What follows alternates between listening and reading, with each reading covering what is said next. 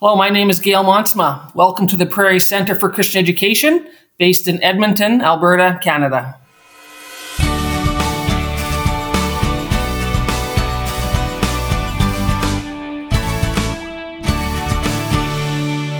Welcome to another day in God's story. This is a Big Boss episode of the Every Square Centimeter podcast, a project of Christian Schools Canada, and we are enlivened to have you join us as we tour this beautiful country we call Canada, celebrating and finding inspiration in the bosses, places, and practices in and around Christian education.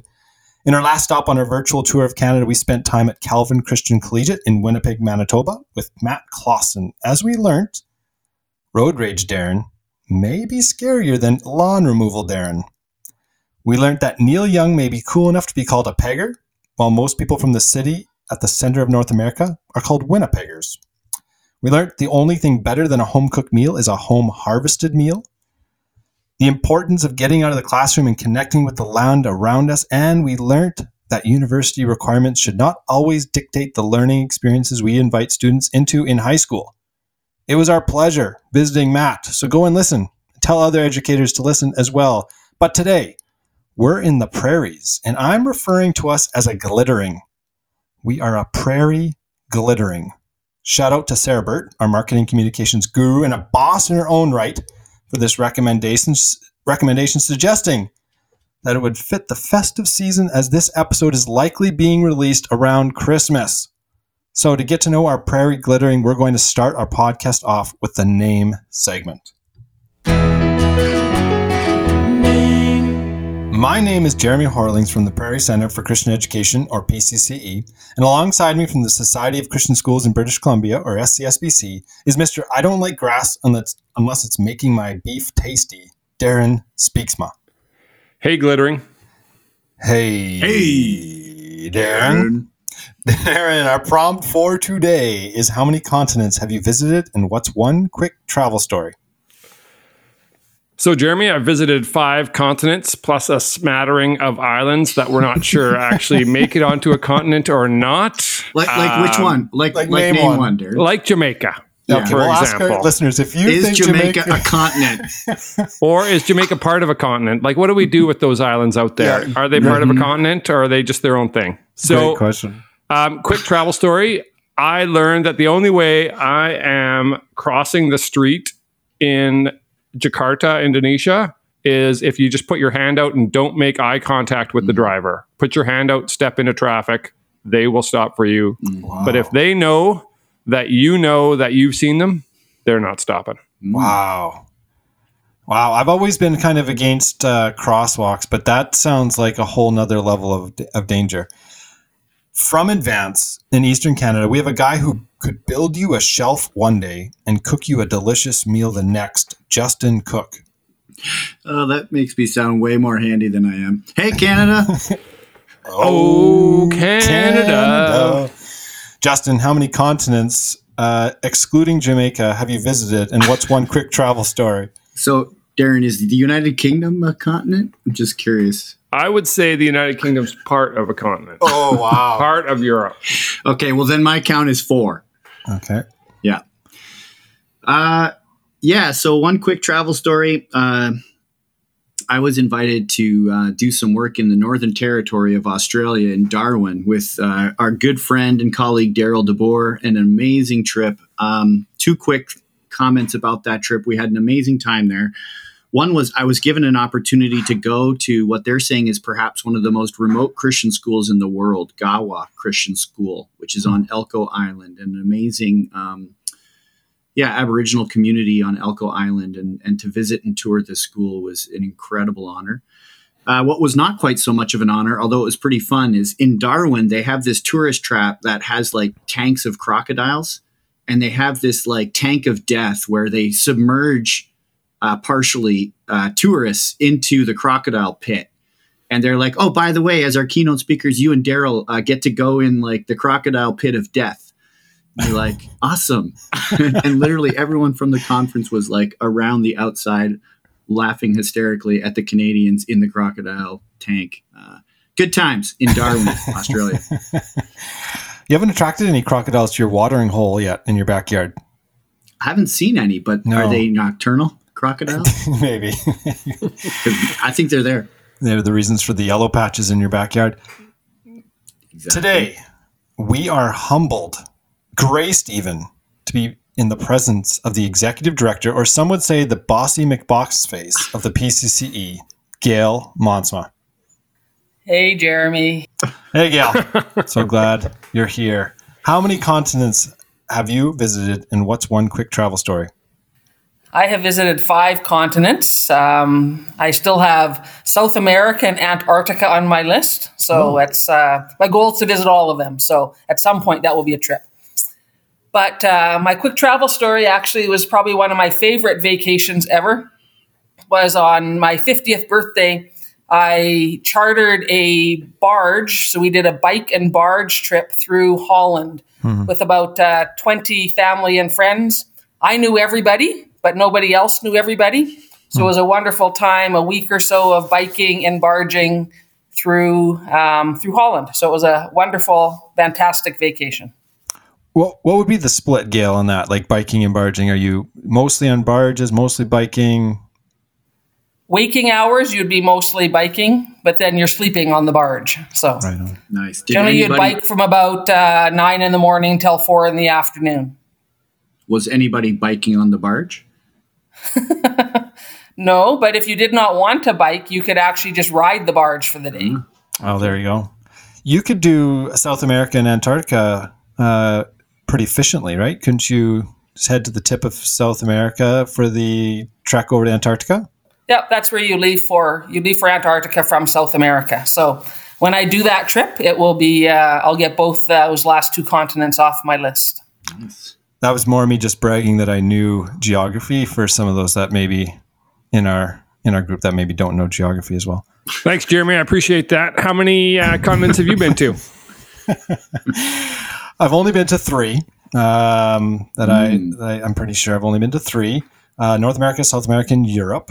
And one of my favorite trips, I was in my 3rd year university, and I finally made the hockey team, and we got to go over Christmas. We went over to Sweden and played some low-level pro teams over there. And it was interesting to me because these were friendly games, exhibition games, and yet what quickly happened was the crowd got very anti-Canadian because there was a difference in language, even in how you play the game. And so we would come over and body checking would be a kind of a clean play for us, but that would be dirty for them. Whereas stick work would be dirty for us and they would see that as clean. And so very quickly, we had teams getting pretty fired up over just an exhibition game and just realized that, even in your culture and even in hockey, something like that quickly shows itself. So for the second half of our opening square, we have our host choose from a variety of segments that all rhyme with aim. And today, Gail has chosen the segment. Gail, can you do a drum roll? Sure. Game. Yeah. All right. For the game segment today, we're kind of making something up here in honor of the prairies. We're going to do a game called Yeehaw or Yee-Naw. Okay. And what's going to happen here is Gail is going to tell us a prank that actually happened to her as a leader, as a boss. And we are going to vote on whether we think it's that prank is a great prank, a yeehaw, or it's not a great prank, yee-naw. Okay, pretty simple. And then, Gail, you're going to give us what the answer is, whether you think it was a yeehaw or yee-naw. As you experienced it, what did you feel? So, like, for example, I remember one of the pranks being us filling, the staff, not us. I would never be part of any of these, but filling your office with chairs. Okay, so we vote whether it's yeehaw or yee-naw. So, Gail, give us prank number 1. Okay, so every year when I went away to the principals conference in the fall, I would come back and there would be some sort of a prank pulled in my office. So one of them was I came back and everything in my office was shrink wrapped. So the big things like my filing cabinet and like my table and chairs were all shrink wrapped. But then it went down to things like my phone was shrink wrapped, and then my computer mouse was shrink wrapped, and even the things like my stapler and pens were shrink wrapped. So that is prank number 1. Okay. So Darren, maybe give us a yeehaw or yeehaw for that one. I'm going yeehaw on that one. Okay. I'm going yeehaw as well. Not super yeehaw, but pretty good yeehaw. Justin, what do you think? Oh, I'm like full on yeehaw for sure. So here's my thinking, Jeremy. I'm thinking these days screen protectors are kind of important, right? We really like having our screens protected. Well, what if we had like a screen protector for every single thing in our office? Yeah. And I think we actually have the capacity for this. I think you guys just gave Gail a gift by like screen protecting every single thing. Some of the functions are affected. I get that. But all in all, this is a well-protected, see-through, shrink-wrap yeehaw.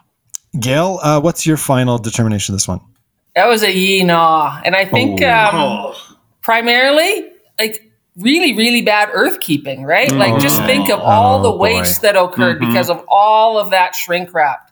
That was, not a good earthkeeping moment at Covenant Christian School. Protecting things, though, and you didn't have to wash those things, potentially? No, okay. No. All right, I had to unwrap everything. I'm an evil person. Prank 2. Prank number 2 was when I came back from the conference and my office was missing like some of the key things, like my chair, my computer, my phone, some key other aspects. But in every place of that was a note indicating which class had taken possession of that item. And then I needed to go to the class, and then they usually had like this intense scavenger hunt that led me all around the school to try to find my necessary items back. Justin, what do you think? Yeehaw or yee-naw? Okay, well, there's probably some ethical reason why I should say yee-naw, but I am actually going yee-naw. For me, there were times in college where people would just steal a toilet, and that was just annoying. That's just dumb. So I'm going, the fact that something was stolen, yee-naw. Okay, I'm going yeehaw because I like the students being brought into it. Right? I think a sense of community, of students being brought into the prank. Darren? I'm going full yee-haw on this one because of the learning that took place. The different aspects of coming up with a plan, working out a flow chart, the creative writing as part of the clues. I am going 100% full yee-haw. Nice. And Gail, just to clarify, your toilet was not taken. Is that... I did not have my own personal toilet in my office. Okay. All right, Gail, what is it? Yeehaw or yee-naw? Yee-naw. What? Sense of humor. Come on. Like, it took, I think, almost the better part of a day for me to get all my stuff back. You know, when you come back from a conference and you're behind already, and then you spend a day just moving around the school trying to find everything back again. Learning it comes at a cost, Gail. Disruption is a great learning tool. It's true. And I think there's an assumption that maybe you had nothing better to do from staff. So. All right. Shots fired. Number 3. Prank number 3. Okay. So prank number 3 was I came back to my office on the Monday morning because I learned not to come back to my office on the weekend because partly everybody was waiting there to see what my reaction would be. So I came back Monday morning and there was like paper over the window in my office. And I sort of opened up the office door enough to see that my office was now a full-on jungle. So every plant from the school was in my office. My chair was gone and there was a stump there. Stuffed animals like monkeys hanging all over the place. Jungle music playing. But then the kicker of all, they sodded the floor in my office. So... full-on jungle. Darren, yeehaw or yee-naw? I'm seeing a trend, and I don't want to go 0 for 3, so I'm going yee-naw on this one. That's all. So you're good. You're playing the game. Justin, what do you got? Yeah, well, I'm playing the game too, but come on, that's amazing. Totally. I'm going monkey yeehaw in the jungle, baby. There's probably some ethical anti-sod reason, but I'm going yeehaw. Okay. Yeah. Yeehaw for me as well. Big yeehaw, because I definitely remember this one. And the sod was left over from some work done on the playground. It was sitting there going to waste. And we did put, I believe, some plastic down before the sod was put down so that dirt wouldn't get in the carpet too much. And I believe we returned the sod when it was done. I don't think it was dried out too much, I believe. So this one is a big yeehaw, one of my favorite. Gail, what's the verdict on this one? Well, just the cleanup alone, because everybody likes to do the prank, but then they don't like to do the cleanup afterwards. So we were busy. We were teaching. Yeah. The yee-naw on the cleanup. But the yeehaw is there was rumors that they were actually thinking about putting a cow in there as well. So I was very glad that they backed off a bit, showed some restraint, and did not put a cow in my office over the weekend as well. So... overall, Gail, something you probably want us to continue maybe at the PCC office. We haven't picked that up yet. No, well, that's okay. But Okay. Of course, they're all wonderful things. Built tremendous community amongst the school, the students, the staff, the parents, all got in it. I had family members asking, so what did they do this time? So all wonderful things, and big yeehaws on all of them. Awesome. Listeners, please play a prank on your boss after listening to this episode, and we would love for you to send us a picture of that. Please, Every Square Centimeter on Twitter, Instagram, send us a picture of what you did. We're going to transition from our opening square to the part of our podcast where we learn a little about places in Canada and celebrate the bosses and practices in Christian education. But before we do, here's a word from our Edudeo sponsor. They're a yee-haw in my books. No? Oh, yeah. No? Yeah? Good. Okay. Hi, my name is Melanie DeYoung, and I teach at Timothy Christian School in Hamilton, Ontario, alongside my colleague Colton Wolfe. Last year, our grade 8 classes wanted to raise awareness and funds to support Edudeo Ministries and its work to advance Christ-centered education for girls in Zambia. We created our own fundraising event, but because of COVID restrictions, we needed to pivot. Enter Edudeo Go School Edition. While learning from home, students were able to digitally log their activity over a period of 2 weeks, and donations could easily be made via Edudeo's website. This was the easiest activity-based program I have ever been involved in with my class. My students learned how they can have an impact on the lives of girls they don't even know. We look forward to participating again.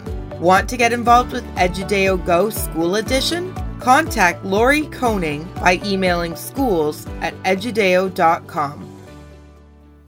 Okay, as we heard off the top, Gail bosses people around at the Prairie Center for Christian Education. Justin, can you tell us a bit about the Canadian Prairies? All right, team. I'm excited to talk about a region today rather than a specific city. That's pretty awesome. Covering a lot of square centimeters today, which is efficient and helpful. Yeah. So the prairies are the traditional gathering place for diverse Indigenous peoples, including the Cree, Blackfoot, Métis, Nakota Sioux, Iroquois, Dene, Ojibwe, Saulteaux, Anishinaabe, and many others. Got this fact on Wikipedia, so I don't know what your attitude is towards that. But outside of the Northern Territories, the prairies has the highest proportion of Indigenous people in Canada. I'm wondering if you guys are surprised by that. But just again, in kind of rough bands, 10 to 25% of the prairie population is Indigenous, 5 to 10% in BC, 2 to 3% in Ontario and Quebec. Maritimes are also around 5 to 10%. Canadian Encyclopedia has divided Canada into 6 cultural areas of Indigenous peoples, and those are not obviously dictated by provincial or national borders. They don't have specific boundaries, and this is prompts me to shout out one of my favorite short stories by Thomas King, a story called Borders. I would urge anyone who's Canadian or American to read his short story. It's about a mother and daughter who get stuck between the American and Canadian borders because they continue to assert that their nationality is Blackfoot. And it's Thomas King has recently turned it into a graphic novel, so you can even look at an expanded version of it.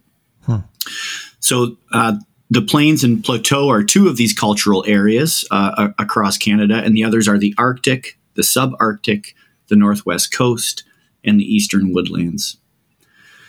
And we know perhaps that the Prairie First Nations were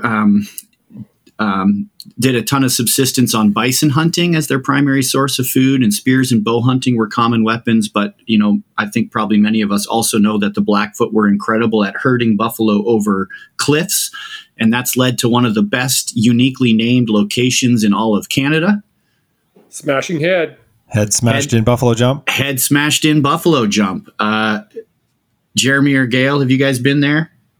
I have. It's so wonderful. It's a fantastic museum. It looks like nothing from the outside because it's built into the hill. So it's a wonderful place to visit. Wow, it's amazing. So it's just straight south of Calgary and west of Lethbridge. Prairies are also known, obviously, for grain, for wheat production. It's kind of the breadbasket of Canada. And I kind of assumed, maybe a bit naively and arrogantly, that we were like one of the biggest producers in the world. We're pretty up there. Anybody want to guess actually what rank Canada has in terms of wheat production globally? What nation, by nation, where would we fall? Anybody want to guess? 4th. 3rd. You took mine. You can double up, no problem. I'll go 2nd because I don't want to double up.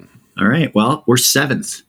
Oh, Ouch. As of 2019. I know. China, India, Russia, US, France, and Australia are all higher producing wheat countries than Canada. Isn't that crazy? Is that because we produce other things like canola and some of this other stuff in a lot of the spaces? Maybe. I got to do a bit more homework on that, Darren. So that's a good wondering there. Yeah. And actually, I am shouting out to that in my exit here to our focus on the prairies. So Ontario folk do the Cross Canada thing, which is awesome. I've actually done it a number of times.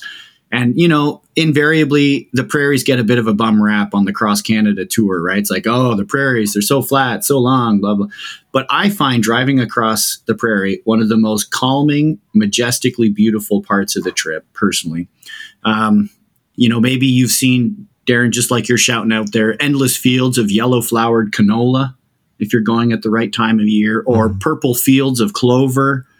Of course, the deep green of winter wheat that's maturing in the spring, or just endless kilometers of beautiful prairie grass, not to mention big sky country. Driving across the prairie is majestic. So that's the prairies. Thanks for hosting us, Gail. Most welcome. Gail, curious, how did you make your way to the Prairie Center for Christian Education? How did you end up there? Yeah, it came after 28 years at Covenant Christian School as a teacher and principal. So I had always sort of wondered what would get me out of Covenant, and this job was the one that I always thought. My predecessor was a fellow named Elko Vandergrift.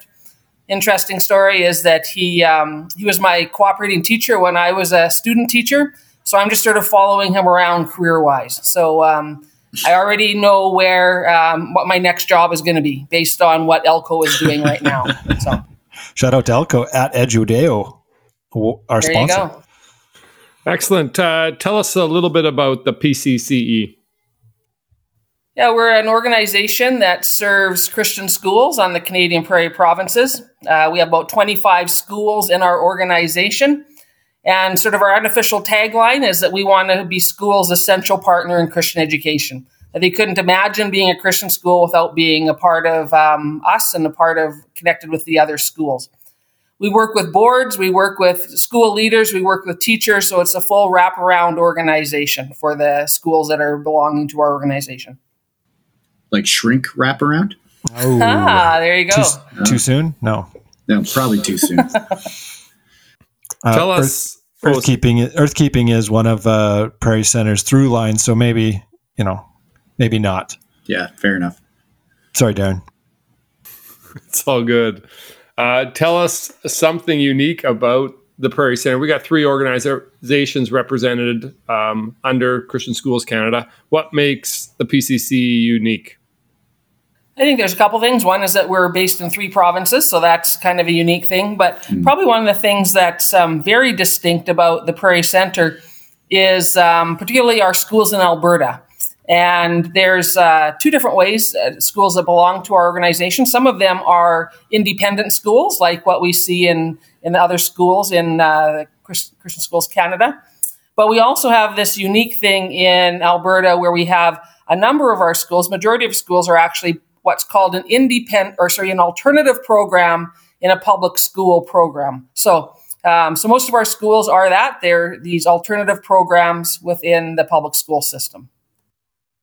What makes them unique, Gail? Yeah, so all these schools, or the majority of them, were independent schools at some point, but then through their history, they decided to become alternative programs. So, there's benefits and challenges to each of those different governance models. But for the majority of the schools that have made that change, it's been a very positive one for them in terms of just access to resources and support that they get from their public school board, connections in that way. It's a unique governance structure that is only, I think it's unique to Alberta context. Gail, I've asked you about this over the years just because I think it is quite a fascinating experiment in some sense, but also partnership. And obviously it requires a ton of trust and even vulnerability. And one of the big questions I think that Ontarians ask about the alternative public system is, well, what about hiring? What about who gets control over hiring principals? And I was really struck by the fact that you talked about the alternative public schools not necessarily being pawns in the hiring, but actually being participants at the district's, board level. Can you say a little more about that? How maybe the hiring hasn't been something that's necessarily this big, scary vulnerability? Yeah, I think in some ways it gives you access to a larger pool of teachers. So in that way, you're maybe drawing from a larger group. And again, the unique thing about the alternative programs is that every school has their own unique agreement with their public school board. So there's a lot of different ways in which that hiring happens. But I think generally speaking, the public schools also want these schools to remain unique because they have lots of other regular schools. So in that way, in most cases, they are open to feedback and they want the best teachers in those schools as well. So happens in different ways depending on the particular situation. But from my own experience, it was a positive in terms of the teachers were able to hire. And then in some cases, the teachers you can actually keep long term because of some of the benefits and so on that you get through being part of a larger system. Gail, you've been, a leader at a school prior to being the executive director of PCCE, and now obviously the ED there. What's one of your favorite things about being a part of the PCCE at the school level and now at the association level? When I look back on those years at Covenant, and that work now has sort of continued on at the Prairie Center, was when I was at Covenant, we were one of the sort of founding schools of Teaching for Transformation, which now, of course, has some worldwide recognition. But at that point, it was basically 3 schools in the Prairie provinces getting together, started with a bit of an impetus where we said, you know what, are we really doing what we're promising our parents in our vision and mission statements? Are we really, most of them have something along the lines of integrating faith into all areas of study, sort of the every square centimeter thing. And a bit of, probably we sometimes described it as a holy discontent in terms of not really confident that was always happening. So that TFT just started in that context, and it wasn't what it is now when we began it. It was, like I say, a grassroots, organic, growing process. So I'd say through my work at Covenant, for sure, TFT was probably the most exciting thing that I've ever been involved with in Christian education. And now that has continued also in the work that I have at the Prairie Center. So that's just been, we talked at TFT at one point about it was the gift that we'd been given that now we're trying to steward well. So that's, it's just been an exciting learning journey for me, and also just to see how it's impacting Christian education worldwide at this point. Well, I can tell you, Gail, we've got 8 schools here in Ontario that are just starting the formal TFT journey. So the approach in Christian education certainly is alive and well and growing, in my understanding, and we're grateful. Yeah, and just in my role, that so much of my portfolio is working with TFT. Thank you, Gail, for your commitment and your contribution early on. Even just the discussions that were had, even the willingness to have that holy discontent and to be open for change. I appreciated being a teacher in the school where we piloted some of this. I believe at one point you said, "Hey, we'd love your feedback." And then about 6 months later, I remember you saying to me, "Thank you for the feedback. I actually need you to just try this now. Stop critiquing." So, Gail, we could probably spend a whole podcast talking about TFT and your involvement and passion for it. But we asked you today to think about a topic that you're passionate about right now. What's something that's kind of currently something that's got you excited? Yeah, it's an interesting to think about that, and it changes over time, right? Different things. But I'd say right now, one of my areas of great interest and passion is sort of facilitating and promoting the idea of women in Christian school leadership, and what does that look like, and how can we advance that within our schools and our organizations? That's a great topic, Gail. Could we start with maybe some of the challenges that you see for women in Christian leadership? Yeah, it's there's a lot of them. There's lots of barriers sort of in that capacity. I think that you can sort of get down to different biases that we can see within our organizations and within school. And there's some things like a likability bias for women. The idea that if they are assertive, then that is seen as a negative. But if they're not assertive, then they are not seen as competent. So then they also don't get the opportunities. Women traditionally also experience way more sort of negative feedback on things around their person. So, for instance, this one study I was reading recently, it was how many women had received negative feedback, like in a performance appraisal, around something like their personality, like you can be abrasive. And the fact is that 66% of women have received that kind of feedback, and only 1% of men. So it's much more connected with personality. Interesting if you think about promotion, men will often apply for a job if they meet about 60% of the stated requirements in the job posting. Women won't apply for a job until they meet 100%. So in some cases, they're weeding themselves out. But interestingly, probably the strongest bias actually against women is what's called a maternal bias in terms of their role as mothers. And their contributions are seen as less valuable. They're not getting invited into sort of moving up in other positions because people assume that they won't want to, or they have other obligations as a family. And interesting, the maternal bias starts when a woman becomes engaged. Starts already at that point. Those are some of the issues that are currently surrounding and impacting the fact that schools leadership doesn't represent their communities. And in this case, there's all sorts of ways in which that doesn't happen. But the thing that I'm interested in is why women are not more represented amongst school leaders. Yeah, especially in the jobs that the area of work that we're in, we see a majority of teachers being female, especially in elementary schools. And yet the leadership numbers doesn't always match that. Gail, what would you perceive as God's intention for Christian schools leadership? How would you frame that? Yeah, I think that God's intent is for leaders to lead. And regardless of in this case, talking about their gender. So I think our schools would be richer, and God would intend that if people have those gifts, that they should be in those positions. so that reflects the diversity of the community in which they are. The idea that we're all created in the image of God, and part of that for some people is being school leaders. So I would hope that our schools would reflect that more accurately. Mm. So, Gail, we're talking about, the creational intent here, but also the barriers. And I realize this can be kind of a fragile topic to get concrete about, but I think it's important to think about the actual stories that embody either the success or the failure, the barriers.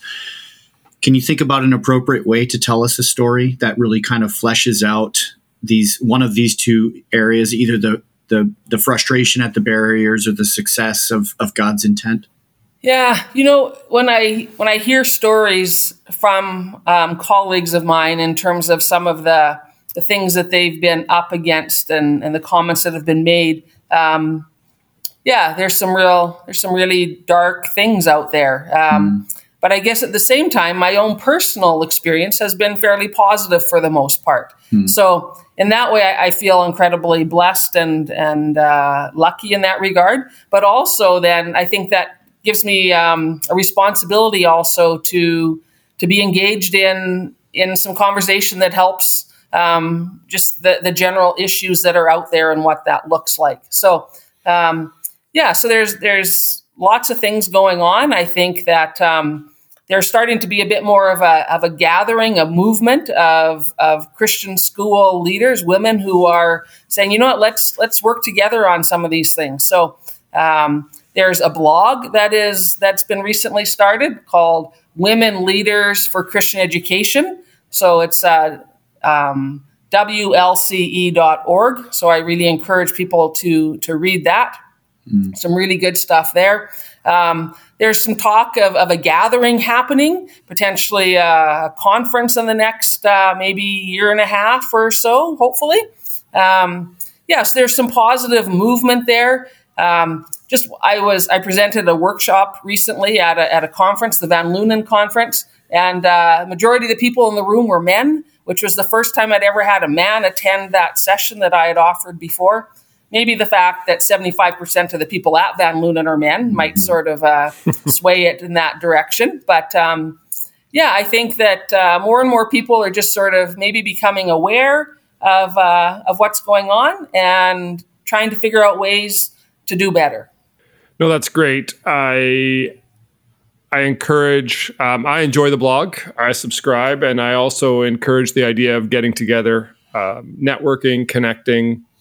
But those are all great ideas that not everyone's necessarily going to be able to grab a hold of. But could you really take it practical for us? Like, I love this idea that you're hosting a conference about women in leadership in Christian education or not, but also that you're already talking about it at other conferences. And then to hear men at the panel, like, what would be the advice you gave them as Christian leaders who are male to support the other female leaders on staff or in their community? Yeah, great question. I think that one of the main ways in which people move into leadership is through the influence and impact of a mentor. So I think that that's probably one of the key things. Generally, people mentor people who are like them. So because most of the people currently in leadership are white males, they tend to mentor other white males. So I think a key thing there is to think about how do you do that differently? And part of that, in the Christian context, there's also some barriers, right? We are probably familiar with the Billy Graham rule, right? Where you're never alone with a woman who's not your wife in those circumstances. So how do you still mentor within that type of a context? We can talk about that whole thing, and that's another story, but just that idea of how do you mentor? So rather than mentoring happening, say, after work over a beer or on the golf course, think about different ways you can do that. Why does mentoring always have to be one-on-one? Why can't it be done in a small group? And if there aren't formal mentorships, there's all sorts of ways in which males can support women, can encourage them, recognize that because of all the biases that you may need to encourage more than once. If you would like them to become a part of a leadership team, they may need more encouragement than a man would.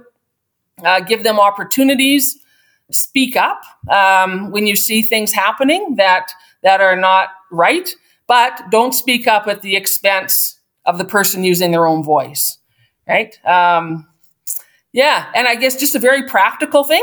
Mm-hmm. When you're in a group and it's time for someone to take minutes, volunteer. There was this thing last spring where a lady went on Twitter and she posted, she was in a meeting with physicists. I think she was the only woman.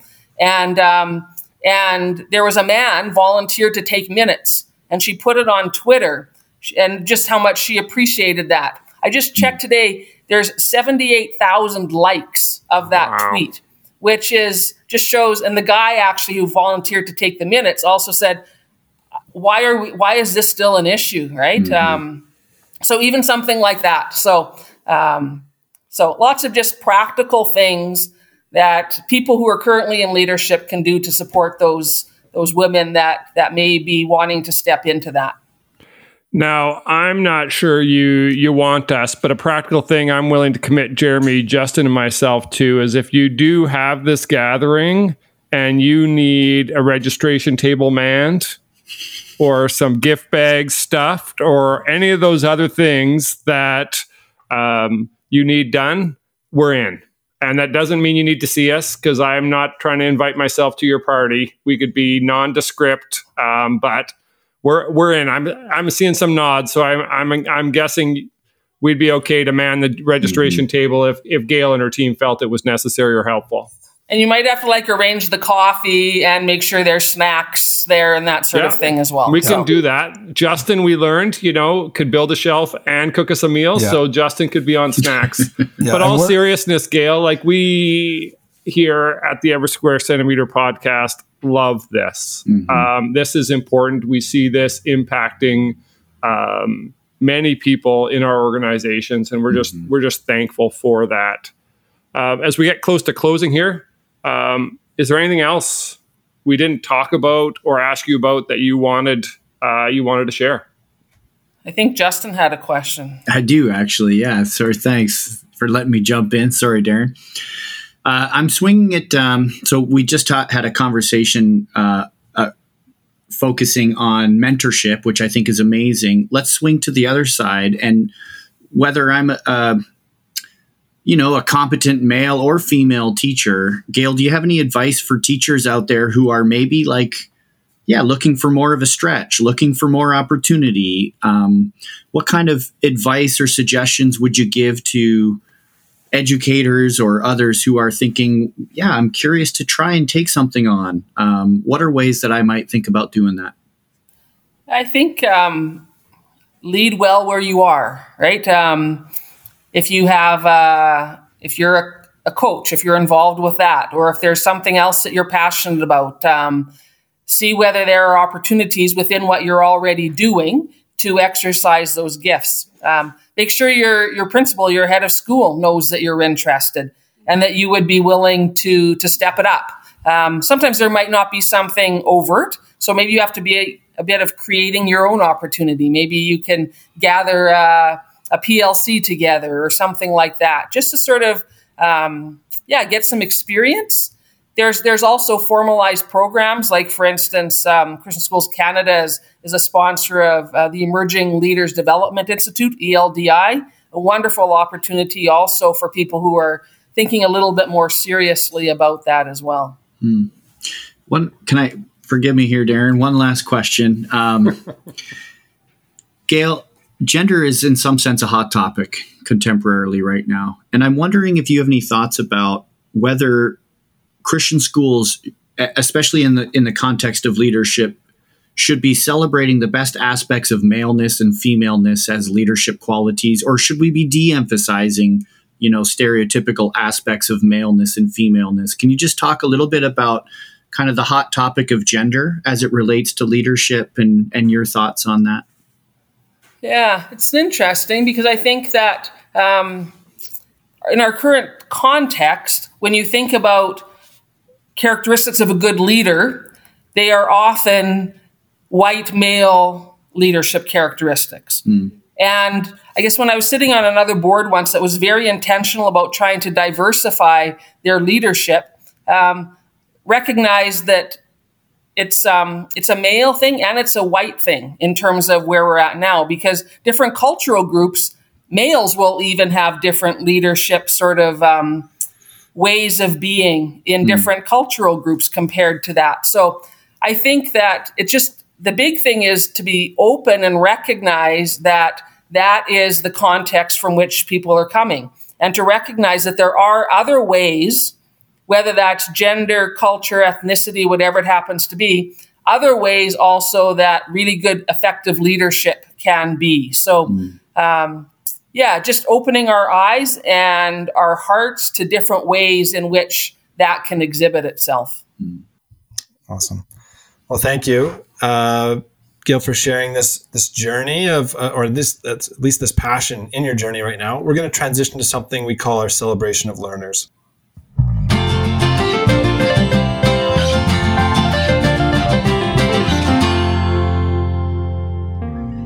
To be inducted into the esteemed Every Square Centimeter Celebration of Learners Gallery, you need to join us on our podcast, share a bit of your journey or your passions, and have at least one other person write something nice about you. And when it's your boss, it might feel a little bit more like people were coerced, but let's not judge until after that. So I've asked a couple members of our team at the Prairie Center to chime in on this one. So we have Ruth Pellick. Actually, no, Marilyn first. She said, Gail, her ability to retain details is remarkable considering all the committees she is on. Her open-mindedness and her passion for social justice, her congeniality is top drawer, easy to work with, but she could answer her emails faster, LOL. So a little bit of a backhand in there. And then Ruth comes along and says everything Marilyn said. So apparently even the emails. And also her trust in people and ability to support projects and the people behind those projects. Her generosity with her time and always being willing to pitch in. She loves door signs. I think that was some LOL in there. Her creation of a team/work family and not just an office. And I will say this, it has been a privilege cutting my teeth, especially starting out as a teacher with Gail as principal. She was a leader that created a culture where I was able to grow as a teacher and as a Christ follower, which usually means making mistakes, and I made my share. She held me accountable, but was also gracious. Her trustworthiness invites honesty, and I found myself sharing my challenges, professional and or personal, through tears on numerous occasions throughout my career. She's one of the wisest people in my life and someone I listen to carefully whenever I hear her recommending something. I count it a great privilege to call Gail my boss, or in this case, my big boss. But she treats our relationship like a partnership, and I always feel my opinion and ideas are taken seriously. And probably the most important thing she taught me was where pickles come from. # pickled cucumbers. Gail Montsma. Well, thank you, Jeremy. That's like the nicest thing you've ever said about me in a public venue. So this is like a wonderful Christmas present. It's recorded, so I can just play it back to you whenever I need to. You're welcome, Gail. If anyone wants to connect with you, how could they do that? Easiest is probably email. So it's just gmonsma, GMONSMA @pcce.ca. Or you can find me on Twitter as well, GJ Montsma. Excellent. Listeners, we would love your involvement in our podcast as well. So email us at everysquarecentimeter@gmail.com. That's RE at the end of centimeter, the Canadian way. Send us your feedback. Tell us about an educator or boss that we should celebrate, or just share a fun teacher anecdote. We appreciate all those that have emailed, text, tweeted, or just had encouraging conversations with us recently. And because our listeners came through, we are excited to record our second campfire conversation next episode, where we focus on a burning topic and solve all of your rapid fire questions. Before we go today, I want to thank Gail for hosting our glittering and not being too bossy, and ask if anyone knows what group of animals form a glittering. I'm going to go to Darren. He was feeling confident. I have spent my fair share of time in the prairies, and I think a glittering's got to be fireflies. Ooh, a glittering and fireflies. That sounds very fitting. Justin, what do you think? Well, as we're in the time of Christmas, I'm thinking French hens, partridge, but I'm going turtle doves. 2 turtle doves form a glittering. A glittering of turtle doves. Love it. Gail, what do you think? Glittering. I think it's elves. A glittering. Nice. Glittering of elves. Yeah, I like that. Well, it's none of those. Yeah, so it is a glittering of hummingbirds. All right, so hummingbirds form a glittering. The word is more festive than the actual animal. I understand that. Hummingbirds are the smallest migrating bird. They are the only bird that can fly backwards. And the average weight of a hummingbird is less than a nickel. So my question to you 3, without any prep, what is something that you can do backwards? What is something that you can do backwards? I'm looking at some blank. Justin, what do you got? Well, I've always been struck by the fact that a backflip is easier than a front flip. Oh. And my daughter kind of does both on the tramp. But give me a little diving board. I'm okay to do a backflip off of that bad boy. Darren, what do you got? I think I can go the alphabet backwards. Oh, Prove come it. on. Yeah, Prove let's it. do this. ZYXWVUTSRQPONMLKJ. And now it fell apart. That's as far as I got. That's was impressive. That's And you impressive. sang. And you sang. That was not even forced. We're going to need to fact check that. So if someone can fact check that, that'd be great. Gail, what can you do backwards? I can say my name backwards. It's Iliag Amsnom. Oh, wow. That was quick. It's got a ring That to was it. very quick. Yeah. Yeah. One thing that I can do backwards is skate backwards. And the reason I'm saying that is because when I started out many years ago, my dad put me in hockey and he watched my first practice and everything was going fine until the coach had us all skate backwards. And he had this moment of, oh no, I have not taught my son how to skate backwards. And he said, I just stood there and I just wiggled my butt back and forth and did not move. And I've just recently had my 6-year-old start hockey, and he had a very similar, he actually moved a little bit, but very similar experience. So that is our weird little exit part of our episode.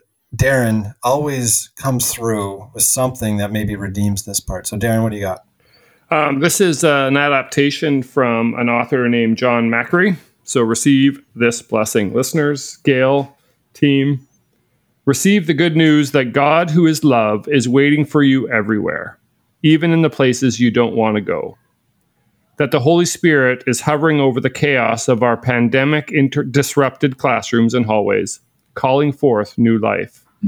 And that Jesus is always coming again and again and again, even in this terrible and wonderful time.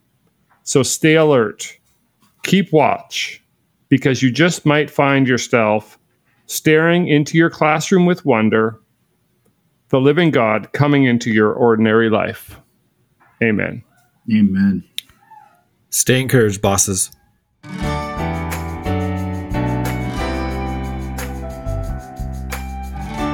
We want to thank Christian Schools Canada for sponsoring the podcast. Please know that the views and opinions expressed on this podcast do not necessarily reflect the views of CSC, the schools of our guest, or any of our 3 regional organizations. Thanks for listening.